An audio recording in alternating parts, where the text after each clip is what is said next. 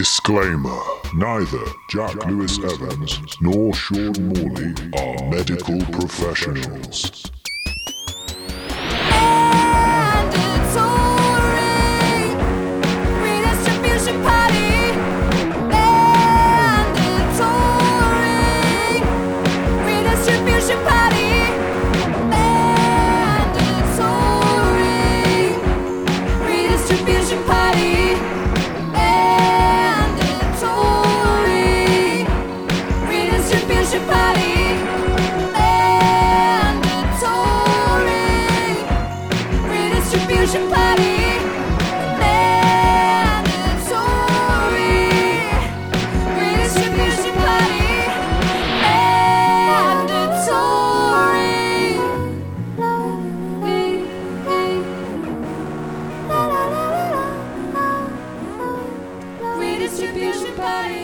Hello, friends, and welcome to Mandatory Redistribution Party. I'm Sean Morley. And I am Jack Lewis Evans. Today's episode is about brain flavours. What flavour is your brain? Mine is spicy tango. Mine is tar. Yum, yum. Can I have a try? Get off me. Sorry. This episode, we finally let the cat out of the bag. It's been in there for 83 episodes, and many of you were probably looking at the bag saying, I know what's in there. And if you want to support our unique brain flavours by offering us regular deadlines and external social obligations, please consider supporting the podcast at patreon.com/mandatory redistribution party. You may also relieve us of promotional burdens which we find strange and alienating by sharing this episode with your friends. Thank you. We appreciate your accommodations. So, what's in this bag? The bag, this bag. The bag you're rattling at me, yeah. Are you sure you want to have a look in here? Well, should I look? Should I be worried about looking in there? Okay, let's just do it. You just crack it open. Okay. Give us a peek. Oh God! What? Oh, did you put these in it? Come on! Ow! It stinks. So, me and you have both been diagnosed with ADHD now. Yes, that's correct. We've both got the tick. The tick, the mite. Yeah, well, no, as in the men in white coats have verified the existence of our tick, brain. the symbol the of checkbox. Yeah, not like a parasite that gives you ADHD. Yeah, I've got ADHD, but only by virtue of this thing you can see suckling on my neck. Yeah, taking my attention away. Yeah, sucking up my dopamine. ADHD diagnosis has skyrocketed under COVID lockdown times. And I spoke with my diagnostician. Yes. I actually derailed the convo to be like, just before you, just while I've got you. Yeah. Because he was like, any more questions? And I'm like, can I ask you a question that's not really to do with my diagnosis? He went, I get this a lot. Yeah, in my profession of diagnosing people with ADHD. Yeah. I mean, I shouldn't have done it, but I really wanted to make my guy laugh. And I made him laugh a few times. Because I'm like, he must meet a lot of characters, but like, I've got to compete. Yeah. Headliner. I feel like we got on. Did you get his email? No, he wouldn't give me his email. LinkedIn? I actually have no. I can only contact him via my portal. Yeah. But I can drop him messages there, which he can check when he's on the clock. Thus establishing the nature of our relationship. Non-friends. So he said that, I mean, his opinion is, because it's skyrocketed, his service just like boomed. Yeah. It's because people are sort of trapped indoors and they can no longer find external excuses for their behaviours because they exist in a vacuum with themselves inside. Hold on. Is this me? Is this my brain? Yeah. Yeah. Is it not, I got in late, so that's why, or the train was really packed, so I'm not really focusing right, or, it was just the weather and now this. And there's just so many things in your life which are variables, and variables can provide excuses or allow you to confabulate alternative narratives for your weird behaviour. And once you are more in a vacuum, or you're like with someone who can be like, you're still behaving quite weird and you're not even like under the duress you once were because you're just indoors, right, working from home. Yeah. Questions become a lot less ignorable. And so for as many people who probably took out a jigsaw when they were trapped inside, a lot of other people just started looking up different neurodivergent diagnoses. And it feels like a lot more people have ADHD than anyone could have accounted for. Adrian Chiles, he's the Guardian's best columnist. The Guardian's best columnist, Adrian Chiles. Wow. And I think it becomes more like of a head fuck the older you are, because you've spent a long time understanding yourself very differently. Well, and also ADHD in popular consciousness is children's naughty disease. little boy's disease. Yes. Well, specifically naughty boy. Yeah. Uh, Naughty white boy as Naughty well. white boy, Yeah, it really is yeah. and if you fall outside of that, it's very hard to get a diagnosis. And depending how intersectionally you fall outside of it, the more impossible it can be to have a diagnosis.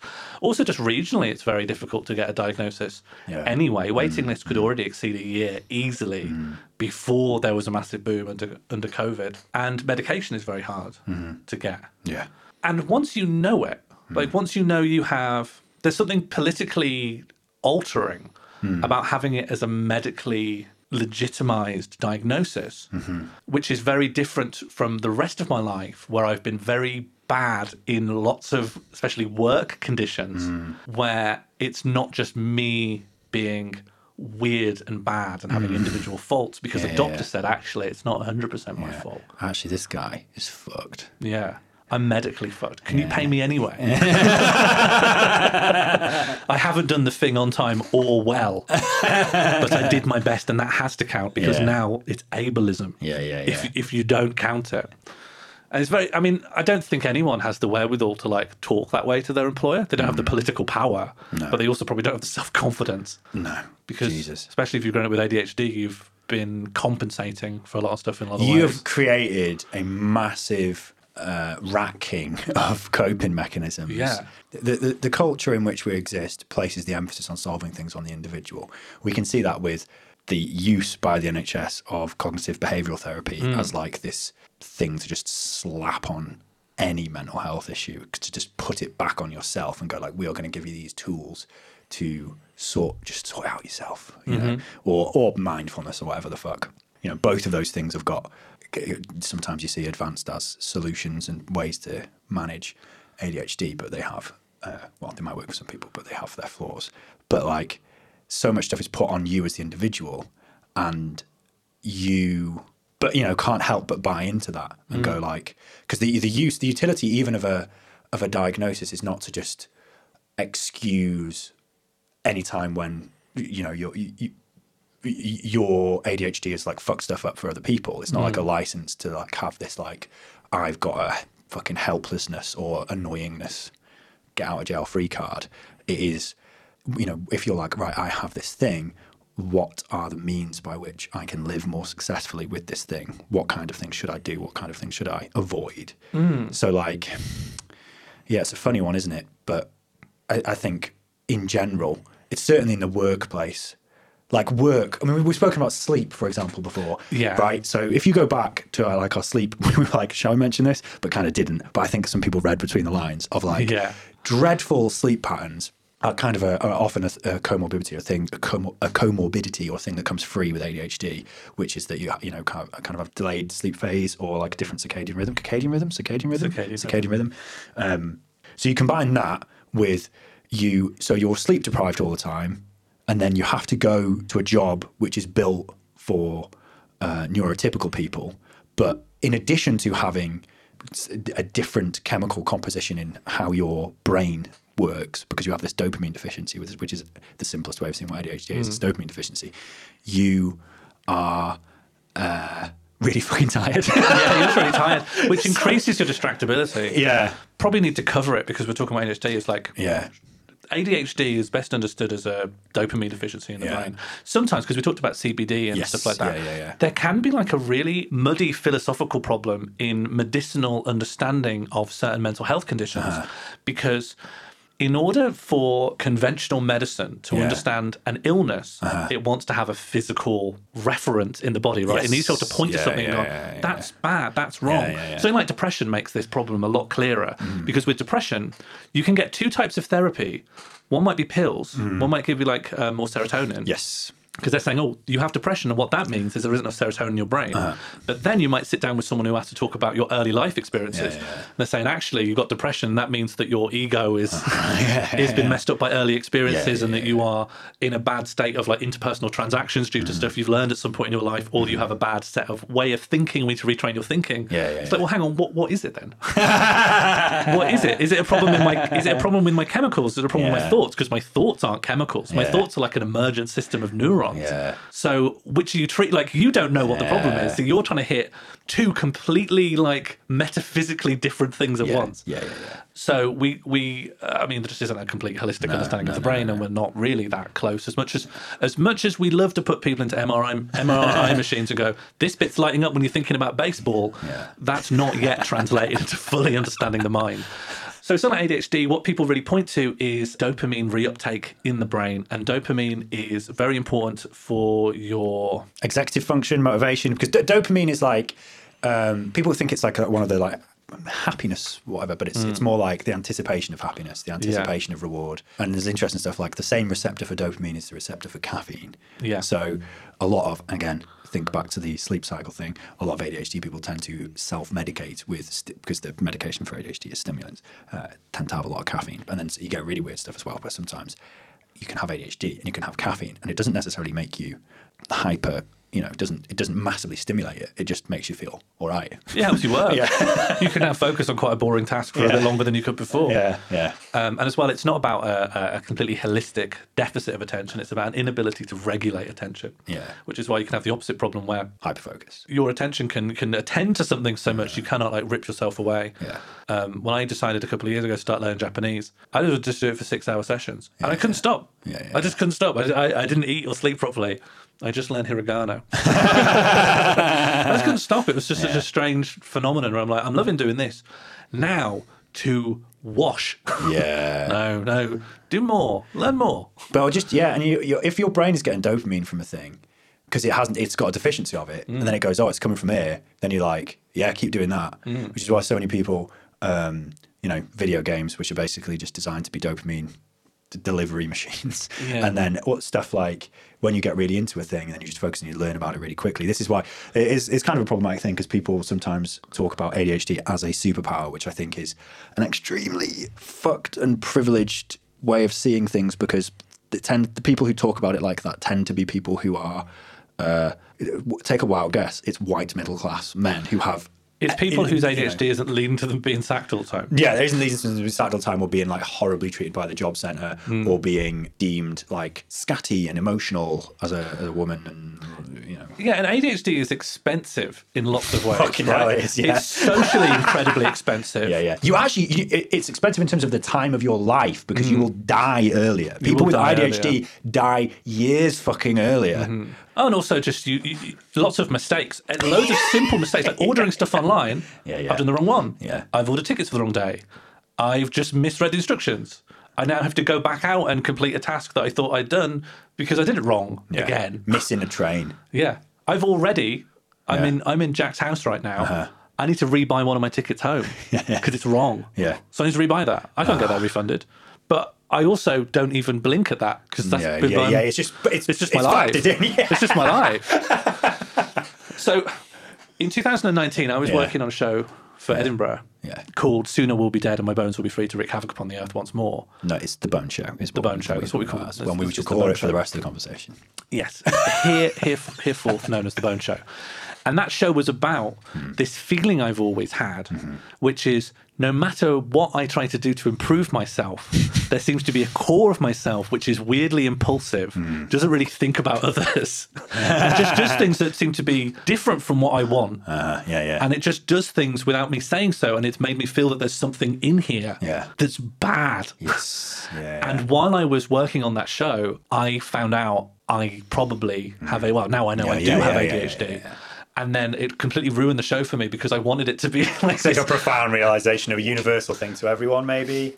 And then you're like, it's specific to me. And also I can now explain. Profundity requires there to be something which you can't say in one easy sentence. Otherwise, why do you make a whole 50-minute show if you could be like, I've got ADHD? I think you have a huge thing as well. And I imagine I came at this from a different angle in that during my teacher training, looked at ADHD stuff and was like, hold on.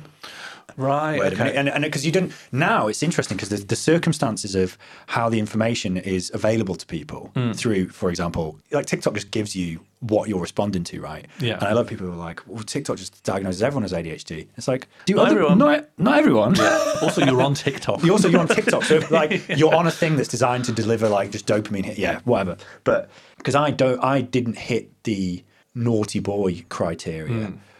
which is the way you traditionally see it. But when you learn about things like executive dysfunction or chasing stress, so like constantly, one thing I think that's really self-reflective about myself is one of the mechanisms by which I am able to get through life with ADHD is one of the worst things about my life is I'm constantly busy and constantly stressed. You live on a knife edge. I live on a knife edge, but that is it. That is the coping mechanism. That's the only way you can be. Yeah. If like I have to have a constantly high level of stress to the point of breaking point, otherwise I will break. Right? During COVID, I had an opportunity to rewire my life. Yes. You know what I mean? Take all the cupboards out and go, I've had a realization. I've had two. We'll talk about the second one later. And I found that decompressing and having nothing to do, like relaxing, right? It's impossible. It's impossible. My life would fall apart. You can't fucking relax. My life would people always say to me, "Oh, make sure you do some self-care." What the fuck does that mean? Well, it can mean really weird things for us. Yeah, what self-care means for us is what would be self-harm to other people. Do you know what I mean? Yeah, I do know what you mean. It's like telling people, okay, I now need to take a load off, and you get into one of those like gravity machines they put astronauts in, and get spun around as fast as you can, and you come out like, huh. Now ready for another Pomodoro. Yeah. People will be like, oh, make sure you got time for stuff. And it's like, yeah, I learned how to do, I just learned an entirely new digital audio workstation and like, just got all these plugins for it. And like, why did you do that? Weren't you supposed to be... Weren't you supposed to relax it? Yeah. Well, yeah, I just had some free time. And I thought, like... Yeah, that's what I did. What did I do? Sit and look out the window. Do you know, I always imagine... I mean, we've already fucking off air, but I think I want to make this point because I think it's an interesting thing about... The differences between us is that a fucked up thing I found when I first got hit by this realization, when you start, so you have who you are and your concept of self and your personality and the things people like about you and dislike about you and whatever, right? And then you read a thing and it describes you and then it's a mental disorder. And you have a big moment where you go, and you just basically go back through your life and look at all the things, you know, not to excuse yourself of fuck-ups, but it recontextualizes errors you've made and stuff you're like massively guilting over or whatever, and you're like, oh, maybe that was partially this, and that helps me understand why I did that. And also, it kind of goes, oh shit, who I am is like a thing that's, that these medical professionals are saying has gone wrong. Yeah. Right? Yeah. And so you do a double thing of like, it's almost like yourself has been deleted and been replaced by a disorder, which is fucked. And then you peel back stuff about your life, about your relationships, and then recontextualize it. And I kind of drift. I think I went through a real big thing of rejecting that. And also, because I'll be honest, I just didn't, I was like, fuck that. I really didn't like it. And I also was obviously reading about it in a context of teacher training and learning about all the fucked ways, all the fucked ways that ADHD is managed under education systems, which are not, just the absolutely dreadful advice of like, just to help an ADHD student, make sure they make a list. All that just nonsense shit. Because the education system can't accommodate them. Yeah. Well, won't. There's no limit to what you can do. And also the way it's pathologized of like, just, medicate these kids. And like, I was resistant to that. I've kind of changed my mind now but like I was resistant to the medication. I took stimulant. That's what was initially prescribed to me. I didn't like the way it made me feel. But what they're supposed to do is like, you're supposed to work with the medical professionals in order to dial in the correct amount or correct thing that you are on, because that will vary person to person. But I basically was just like, this makes me feel weird. And also, it makes me feel weird and also like I am almost a different person. So do I want to be on a drug that is deleting who I am? Especially you've already had that initial rejection of this idea that you have a disorder. Yeah. And then layering on that is like now you get transformed into a different guy. And that's you fixed now. Yeah. You fixed is someone else. Yeah, which is someone boring as well.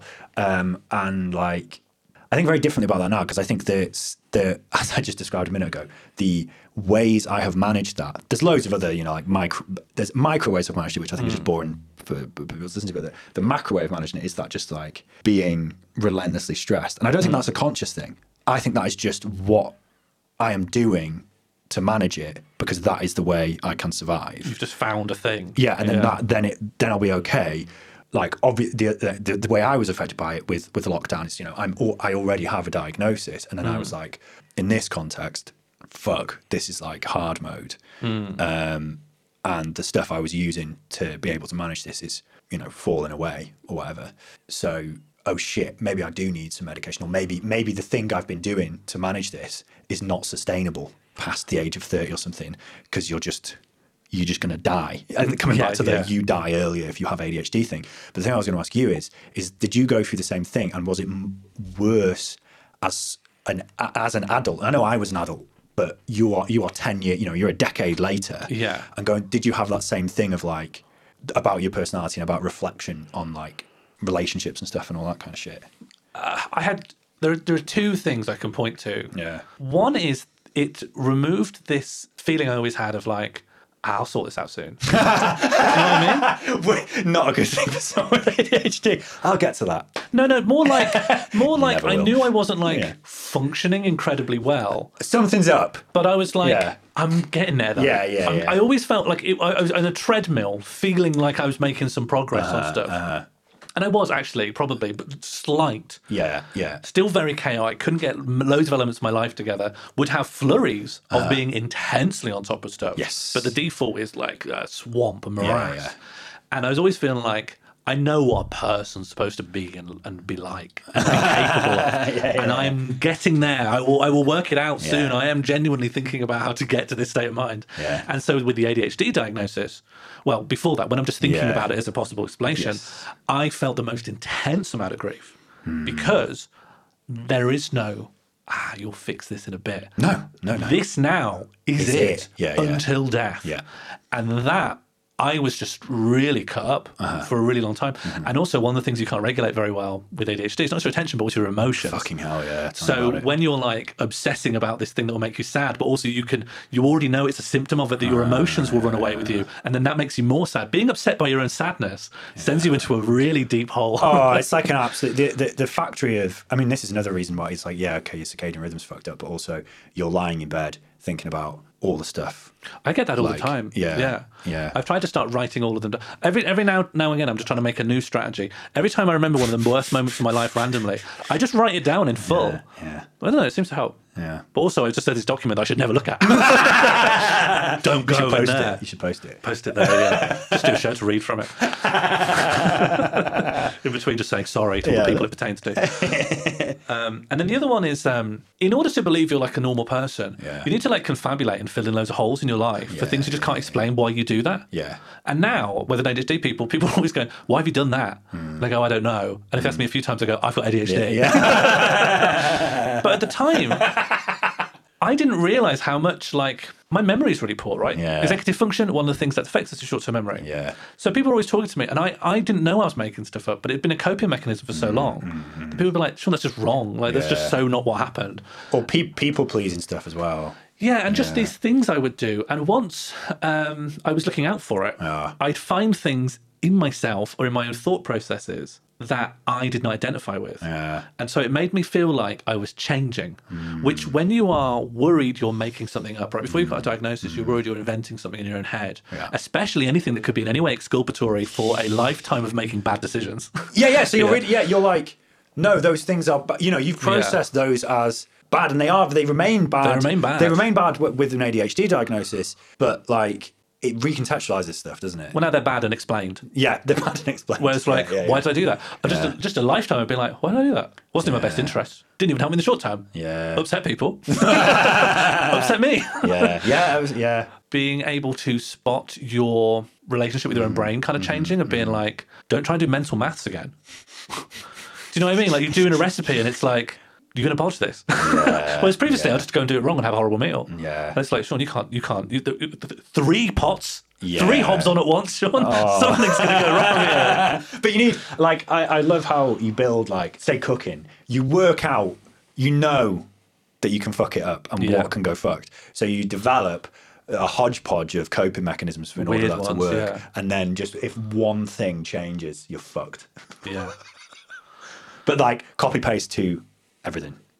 So 2019, 19. I became convinced I have ADHD. Yeah. And then what I did was I piggybacked other people around me getting diagnosed. Yeah. I piggybacked other people. You know, I had a conversation with a friend who said, look, I think I've got ADHD because I've got X, Y, and Z. Yeah. And I said to them, and I regret it in hindsight, of being like, I don't think so, because I've got all of that. So I think you're describing... And that's proof that's the human experience. Yeah. You're describing being alive. Yeah. Because I don't have ADHD. Well, exactly. But the other thing is, it's like, I mean, we can get into ASD as well, right? But like, people who are neurodivergent are gonna get on more easily with other people where, regardless of diagnosis, you're not showing each other a little fucking ticket, but you will vibe with each other. Yeah. Right? And also, I mean, you will vibe with each other and you will also have the sensation of not vibing with the neurotypicals. I want to talk about that in more detail later. But, okay, we can get to that later. Okay. But don't you like, that thing of like, oh, well, my friends have ADHD. Like, each of us keeps getting a diagnosis. It's like, well, but I knew since a teenager my people were weirdos and that normal people... Yeah. Well, I knew they didn't like me. I knew they didn't like me. And I, in turn, tried to make it be like I didn't like them. Yeah. But I didn't really like me because I was a lot of work. But yeah, exactly. Yeah, but then also... Yeah, fucking hell, same. But you also think like, oh, I'm weird because... I like weird things. You know, like your teenage version of like what the weirdness is not... does not leap to. I think it does more so now because people are more aware. I like weird media and I'm cool. Sorry. Yeah, I like salad fingers. Have you seen salad fingers? Have you had David Firth? Yeah. I actually like Burnt Face Man, actually.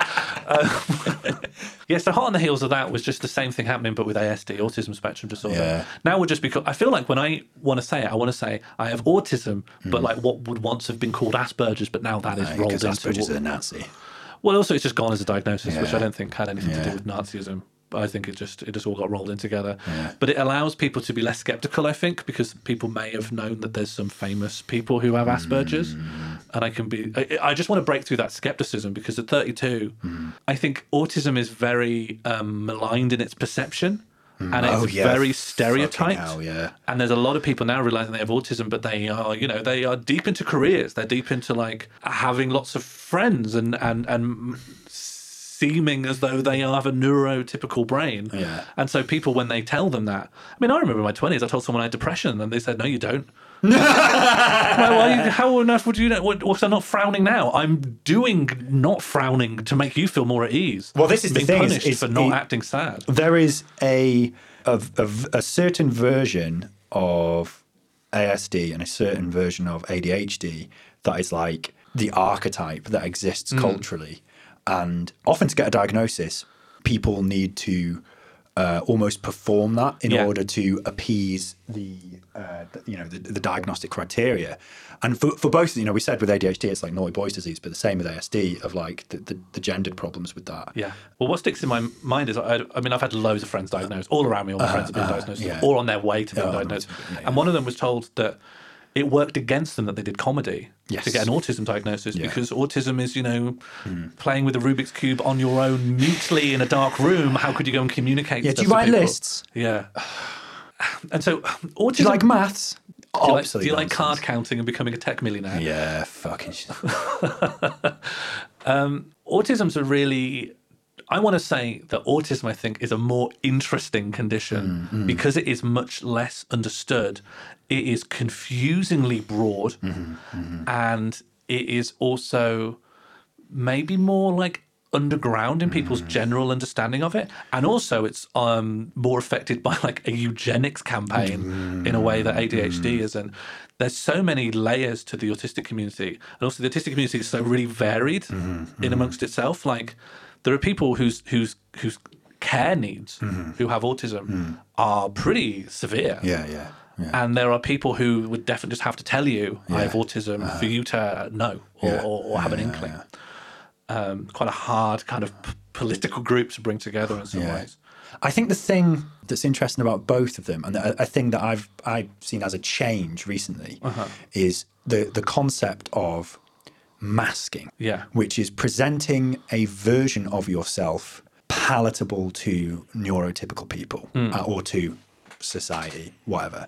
Now that terminology comes primarily from the context of ASD, where people, and this is particularly why women who feel patriarchy more aggressively socializes women to behave in certain particular ways, which are to an extent a mask of themselves, generated by the patriarchy, whatever. But they learn to mask more effectively and have greater social pressure to mask, whatever. And the ability to do that, which is kind of when we talk about like levels and complexity of support for people with kind of severe autism, like part of that is just like a total inability to mask, right?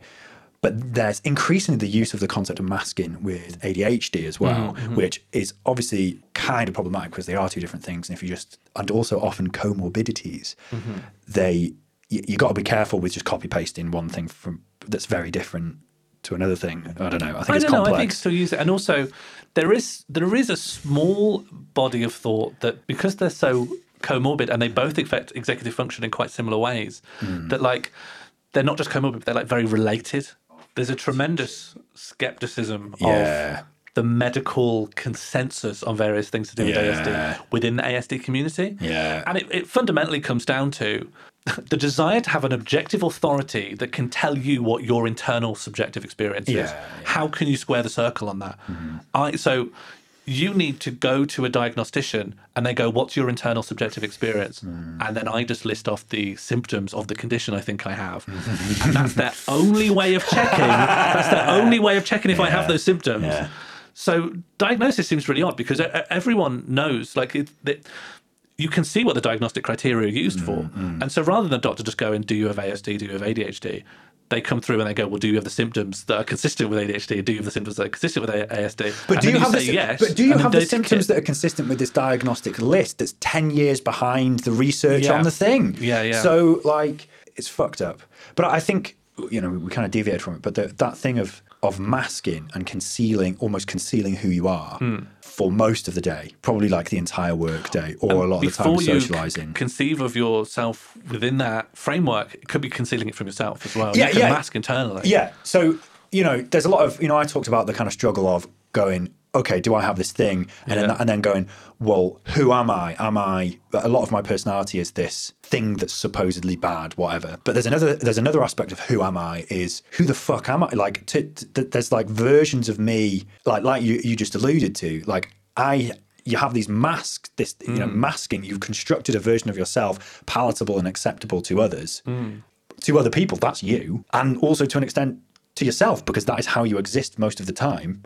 That's you, but it's not you. And that's fucking exhausting. I find masking you can get your head around, but the thing that gets really conceptually complicated is unmasking. If you start taking off these masks and you start digging around, is there anything there? Yeah, right, exactly. What's there under all these masks? Absolute recipe for existential dread. Oh, not me. I love that. All right. Imagine there's like a figure and a robe and a mask. You take it off. It's like, there's no one here. I'm like, that's me. Got ya. Got ya. I just want to exist in the workplace.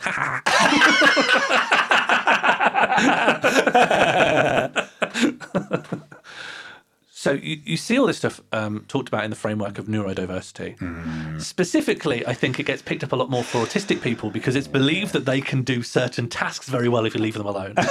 So like the history of autism is a lot of, basically it's loads of children that German psychologists in the early 20th century tried to make their career on. So a lot of like some especially problematic German scientists as well. Pre-Nazis, pre-Nazis. I know. Yeah, I know the guys you mean. But so some of those false distinctions between like different types, it was just someone wanted their own group of kids to talk about so they could get a career from it. Yeah. So some of those like artificialities were split up. I mean, early on, before that, back in the 19th century, autistic people would just be put in schools for the deaf because they just wouldn't respond. So autism comes from the idea of the kids just want to be left alone, don't like talking. And that was the main thing to watch out for, kids that just were not communicative, just seems to want to spend time on their own. And from that, like, people learned that some of these kids actually still could perform very complicated tasks.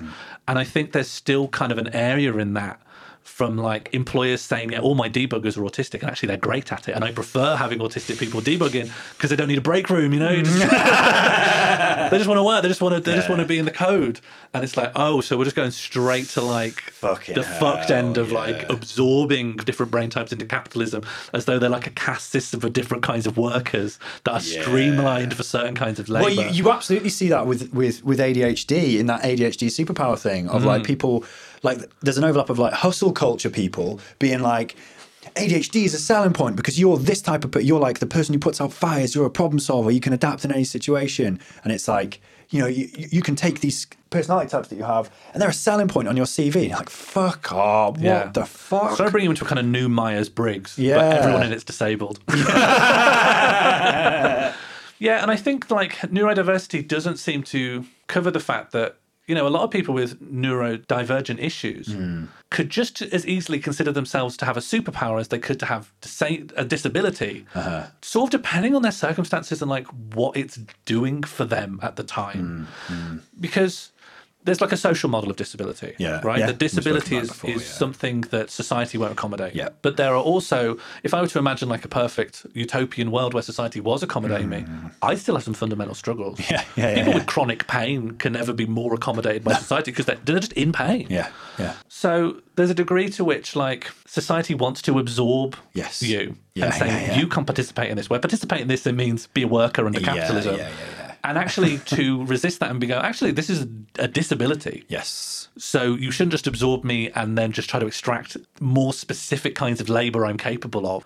Because that becomes more inhumane over time. Well, and you see the concept by the business world and also in education and schools of neurodiversity used in the same way that diversity is used. In the, you know, like you'll be like, oh, these people are neurodiverse. And it's like, no, society is neurodiverse. It's not like you are, you know, like the way whiteness will say like there's white, which is normal. And then there's like diverse people as a separate different category to whiteness. So, you know, like ethnically diverse means like in the concept of white supremacy, not white. It doesn't mean literally what the words mean, which is that diverse, right? It doesn't. So you're seeing that of like the use of the word neurodiverse to mean like this person has ADHD or this person is on the autism spectrum. That's fucked. And then you're also seeing that kind of ADHD boss where it's like, what if the CEO was neurodiverse?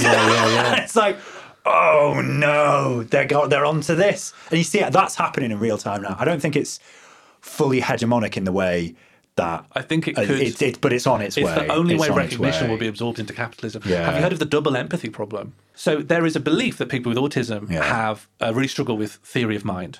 Right? Yeah, okay. So I think I do know what this is. Theory of mind is the idea that autistic people can't imagine what other people are thinking. Like they might fail the Smarties test, right? And some people might struggle with that. But there's this belief that all autistic people, by virtue of having autism, struggle to understand or empathise with other people. Absolute fucking nonsense. But what might be true is that autistic people are actually very good at empathising with other autistic people incredibly well. Because obviously working on some same wavelengths. And neurotypical people can empathise with neurotypical people incredibly well. But the neurotypical person having more power and being hegemonic in society goes, you can't empathise with me. That means you lack the ability to do empathy. Whereas I can't empathise with you, but I'm normal, so I'm allowed not to empathise with you. Normal, you have the problem. Exactly. You are abnormal. The way people talk about comedy as not being, you know, like another one of those like tropey dog shit understandings of ASD is like, oh, but autistic people don't understand comedy. It's like, well, you don't understand your shit neurotypical comedy. And also, they probably do. Loads of the best comedians I know are on the fucking autism spectrum. Hannah Gadsby. Massive name of an incredibly empathetic show. It's a total nonsense. But then you get back to the complexity of the diagnosis of like, how do you tick the men in the suits boxes? And do you know what? I do fundamentally understand the instinctual desire not to allow self-identification for diagnosis, because we've all met people who would run wild with their hypochondriac dreams if they could self-diagnose with anything. Well, and also people who use it as like a get out of jail free card to I wonder be if they're they feel like the arseholes. bogeyman that's used to punish a lot of people, but I don't think I've ever met one. Oh, I know plenty of them whose Oh, okay. names I won't say, Okay. but yeah, they're about Are they up to much? being fucking pricks. Yeah, cool. Yeah, no, they are there. But they are also weaponized in the way you just described, yeah, sure. Yeah. So I had loads of. So I'm in the middle of like. Not a crisis, because a crisis normally takes less than 2 years. Yeah. I don't know what happens if you accordion stretch out a crisis, just a long malaise. But I had this real issue because in comedy, Yeah. so I didn't know why gigs made me so tired and like why they gave me headaches and why I'd always have this massive like. I genuinely, if I had a big gig, I had to travel very far. I'd need to stay in a dark room for a really long time. I'd need to not It's the even whole see bright day. lights, right? Yeah. Yeah, it could be more than a day if it's like a long round trip to London or whatever. Yeah, overstimulation will fuck you up. But when you've got both, you know how you don't want to live on the edge with stress, but if you're overstimulated, so my smoking, because I didn't believe I had autism, I spent ages back and forth on autism, but I have these things I used to call panic attacks, but then I learned what a shutdown is. It's like the opposite of a meltdown. And then I spoke to a bunch of other people with autism who have shutdowns. And I'm like, I've asked you with no prompting from me to describe what a shutdown is like. I have this. Yes. I have a real problem with this. I need to, because I went to counselling about it. Yeah. Neither of us knew I had autism, so it didn't do anything. Exactly. And now, treating it as though I do have autism, it is a way more manageable problem. Yes. Because I know You what it is. understand it. Yeah, and I understand how to like stop having shutdowns. If I have a bad shutdown, I can't do anything. Yeah. People have to bring me food. You know, I can't cook, I can't eat, I can't talk. I might not be able to talk for hours. I learnt BSL. And so before lockdown, comedy was going great. Yeah. Which means I was traveling all the time. And I was living in hell. I spent, started comedy, 19 years old. Yeah. I would love to be a professional comedian. Yeah. I became a professional comedian. Yeah. I was living in hell. I was living in hell. Do you want to come over here? Of course I do. Do you want to come over here? Do you want to do this festival? Do you want to come over here? Do you want to go down there? Yeah, I'd love to do all of these things. I'm living in hell. Thank you. Oh my God. Thank you for the opportunity. Yeah. Fucking hell. I tell you what, people say that comedy's like autism unfriendly. I've never seen a more scripted environment in my entire life. Jesus you come Christ. in, you say hi to the promoter, you go to the green room, you ask them about gigs, you do your set, someone comes up and says, nice set, and you go, thank you. And you have the same tone of voice every time. You thank everyone that's your friend, you nod to everyone that you don't know that well, that you want to contact in future, and those you don't ignore, just leave. Yeah. Train, you know when your train is, sit down, listen to your podcast, go home. Bish, bash, bosh, cookie cutter, do it. Yes. Do it every night in a week, and then go mad. I'm living in hell. I'm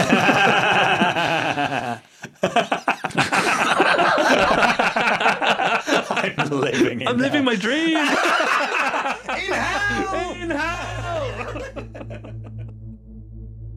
You know when it's hard to concentrate on what someone is saying because you're worried you misheard their previous sentence and are also thinking, I'd leave the hob on. Is my entire street on fire now? Do you get insurance payout if you technically caused the fire? In future, I should use a microwave for everything. People always say that Welsh for microwave is pop tea ping, but I'm sure it's macrodon. What's this person saying now? Oh, fuck, they're looking at me like I should say something, so I'll say something. Yeah. Oh, shit, they look annoyed that I've said yeah. Did I, I think I guessed what they were saying incorrectly, or did I interrupt them? This is just like that time 10 years ago. Wow, look how big that pigeon is. Maybe I should point out the pigeon and then this will make the person happy. Okay, really pay attention, really pay attention, really pay attention. Not sure what they said. I'm going to say what I think they said back to them in the exact same tone. Railgun. Nope. Okay, imagine that thought process. But actually, almost all those thoughts happen simultaneously. You know when it's hard to concentrate on what someone's saying because you're worried you misheard their previous sentence. Railgun. Nope. Yes, I like that, except in my head it's not really just like an inner monologue. A bit of it might be an inner monologue if I choose to turn that on, but it's much more like feeling and thinking it all in one thing. I don't know how to convey that, so maybe like this. So I have ADHD and I fucking hate it. I also love it. And these two wolves within me are going at it, however you want to interpret going at it. This, I believe, is known as the dialectic. The reason we're doing this, we thought it would be useful for other people who are going through a similar experience to what we've had, wherever you are on that journey. And also, if you are perhaps a neurotypical individual, I think you may find this interesting. I don't know. So, in addition to doing various kinds of comedy work and being a podcast producer, please make sure you're subscribed to Tiredness Kills. I also teach history. When I was training to teach, I did a PGDE, which is like a PGCE, which is a standard teacher training course, but they throw in a dissertation. And I did my dissertation on teaching kids with ADHD. And it was through that process of reading about the diagnostic criteria around hyperactivity and inattentiveness, as well as a bunch of other stuff, that at some point I was like, hold on, this is me.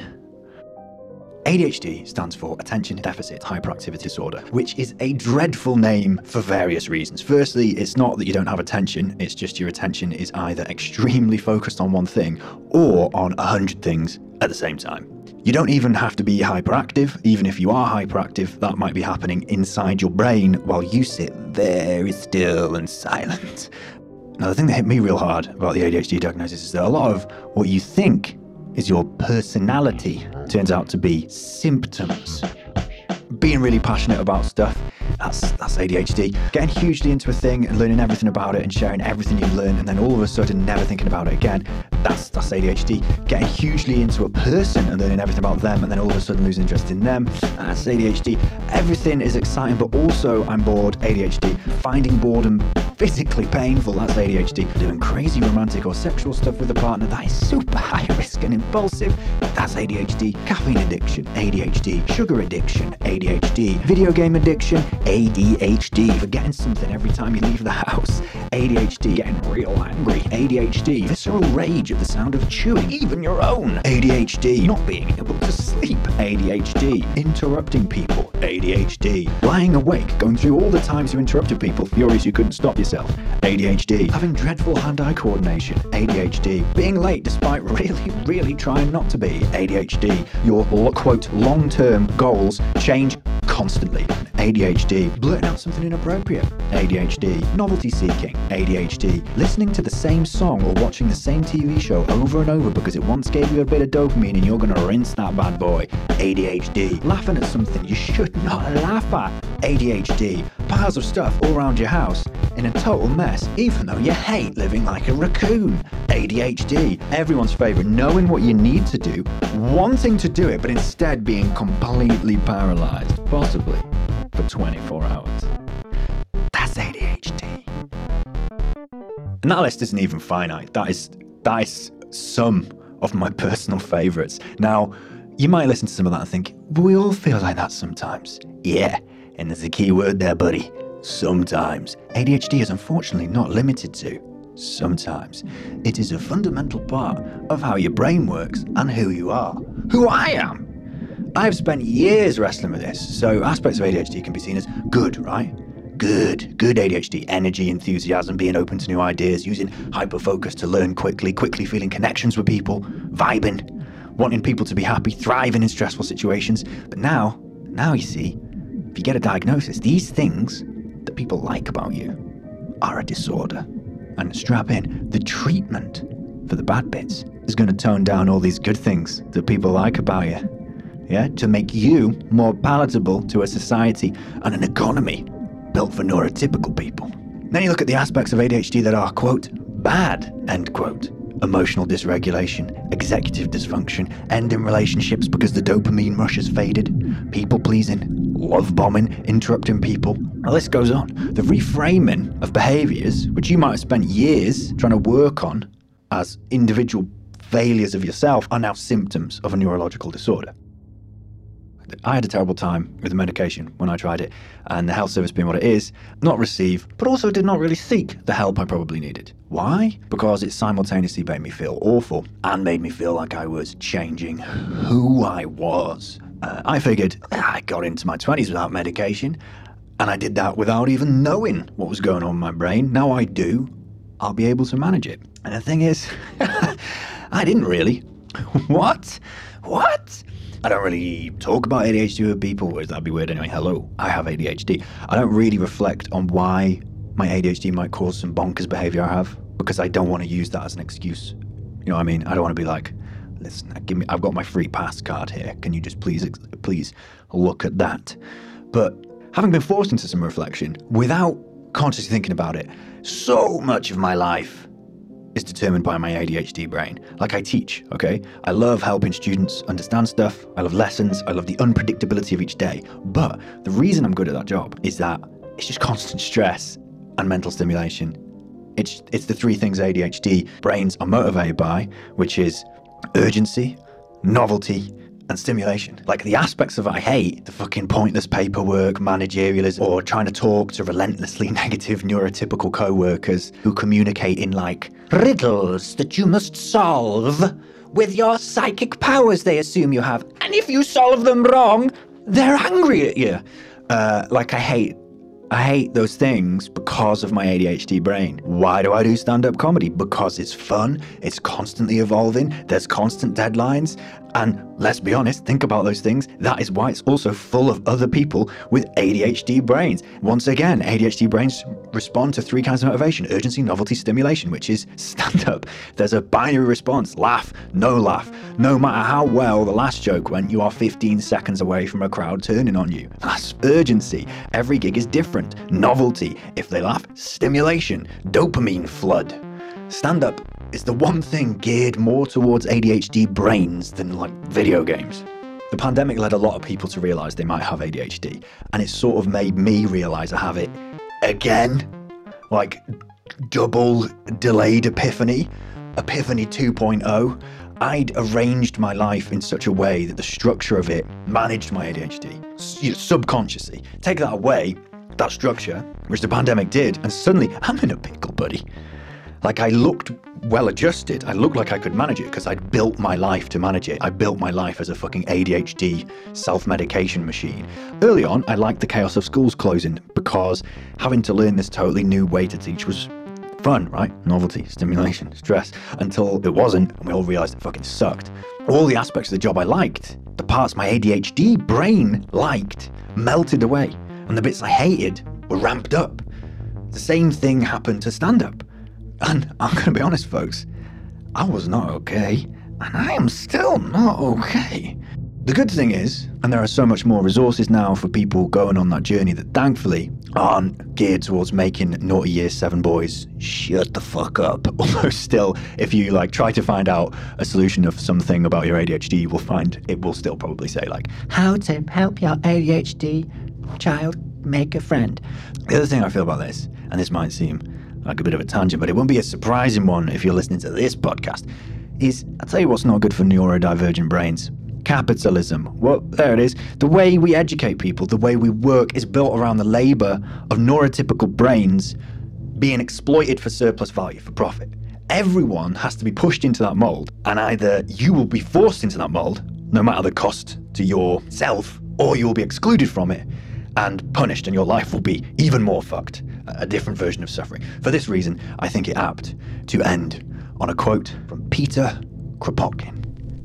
We are so perverted by an education which from infancy seeks to kill in us the spirit of revolt and to develop that of submission to authority. We are so perverted by this existence under the rule of law which regulates every event in life, our birth, our education, our development, our love, our friendship, that if this state of things continues, we shall lose all initiative, all habit of thinking for ourselves.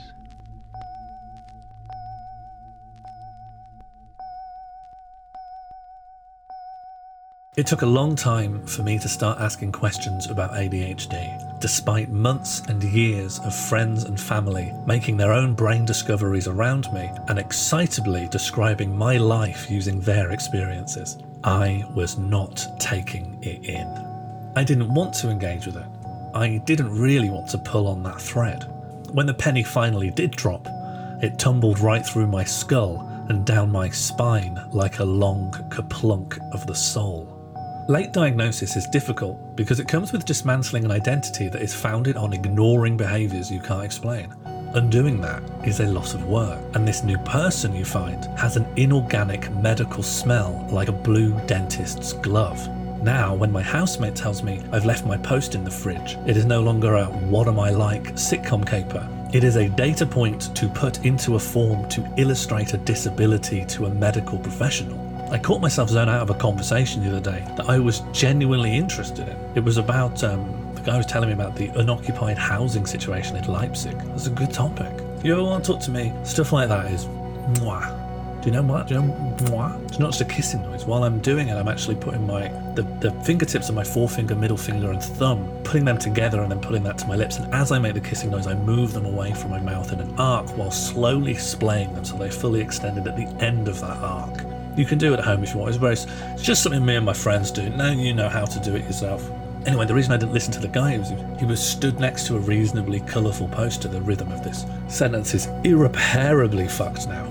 These events feel alien when you start looking for them. Previously, you weren't cognizant of these phenomena at all, and now they are appearing everywhere in your life every time you analyse your brain. It feels like thinking you have ADHD gives you ADHD, provided you have ADHD. The frequency bias is coming from inside the house.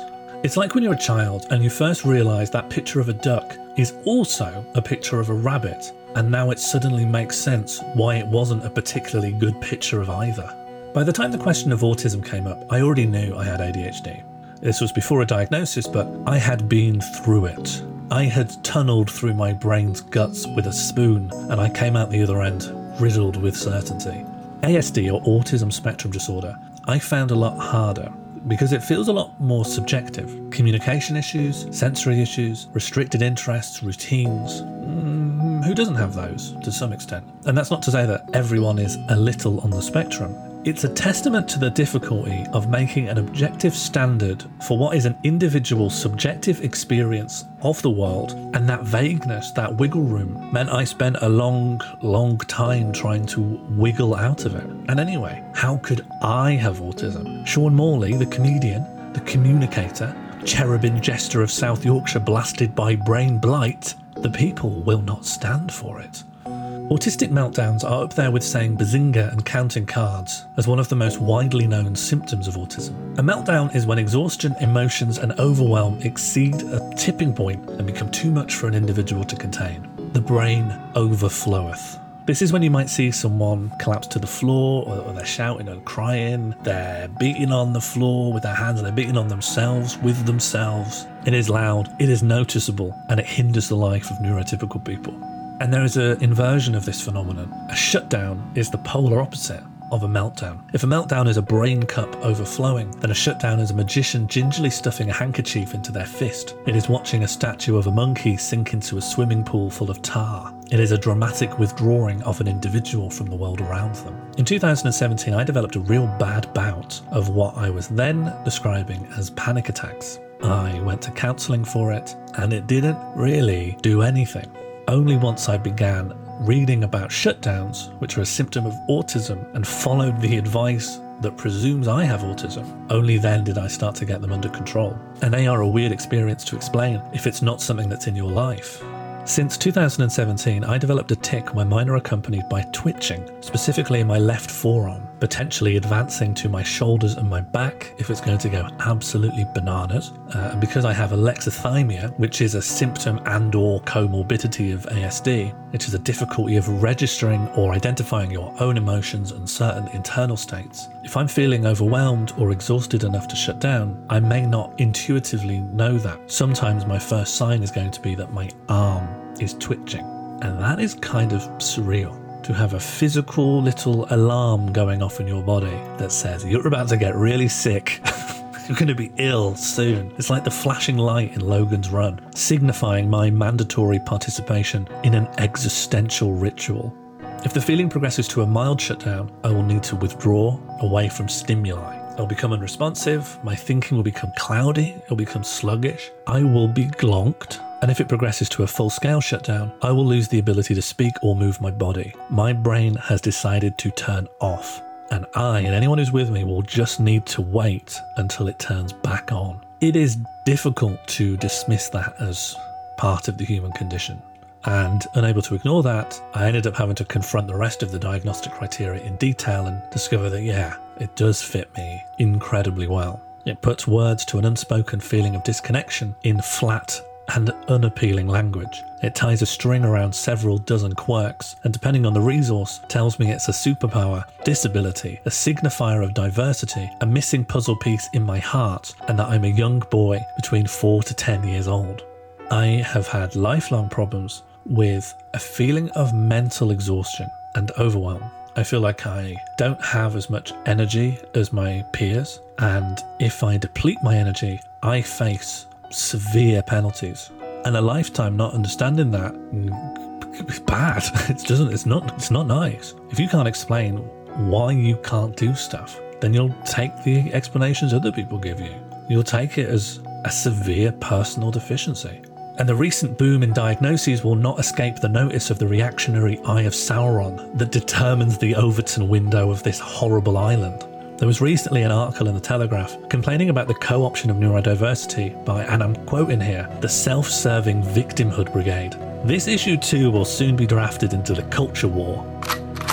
And no one's going to come out unscathed. The BBC and The Guardian recently reported on a new kind of autism therapy, which claims to help autistic children by training them to hide and conceal the behaviours which would help them get diagnosed. The Guardian issued an apology for describing this as a cure for autism.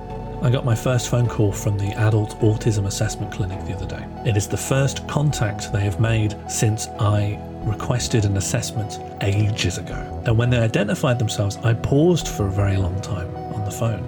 I did not know how I should speak. I have a phone voice. Should I do that? Should I do the phone voice? What if it's too good? What if it's too friendly or too animated? What if it's too inflected with gosh darn warmth and charm? Is that going to fuck it for me? Am I going to blow the gig? Should I talk in the flat affect I used to have as a teenager? Should I explain that when I was 19 I got really interested in comedy and just couldn't, I was just bad at it. I didn't know how to communicate anything in my head with anyone else. And I ended up going to theatre workshops just for beginner 101 people who want to go to auditions. And they just give you basic advice for acting, like make eye contact with people, vary the dynamics of your voice in pitch and tone and emphasis and volume. And that if you have thoughts in your head, or the character you're supposed to be portraying has thoughts in their head, why not physicalize that? Why not give that some reference within the body or the face? I thought, this is great. Fuck doing this on stage. I'm going to do this every day of my entire life. I think about talking to people and rehearse conversations with people every day of my life. So who do these people need to speak to? What kind of a Sean Morley do I need to put on the phone? And which of those people are they going to be more likely to diagnose?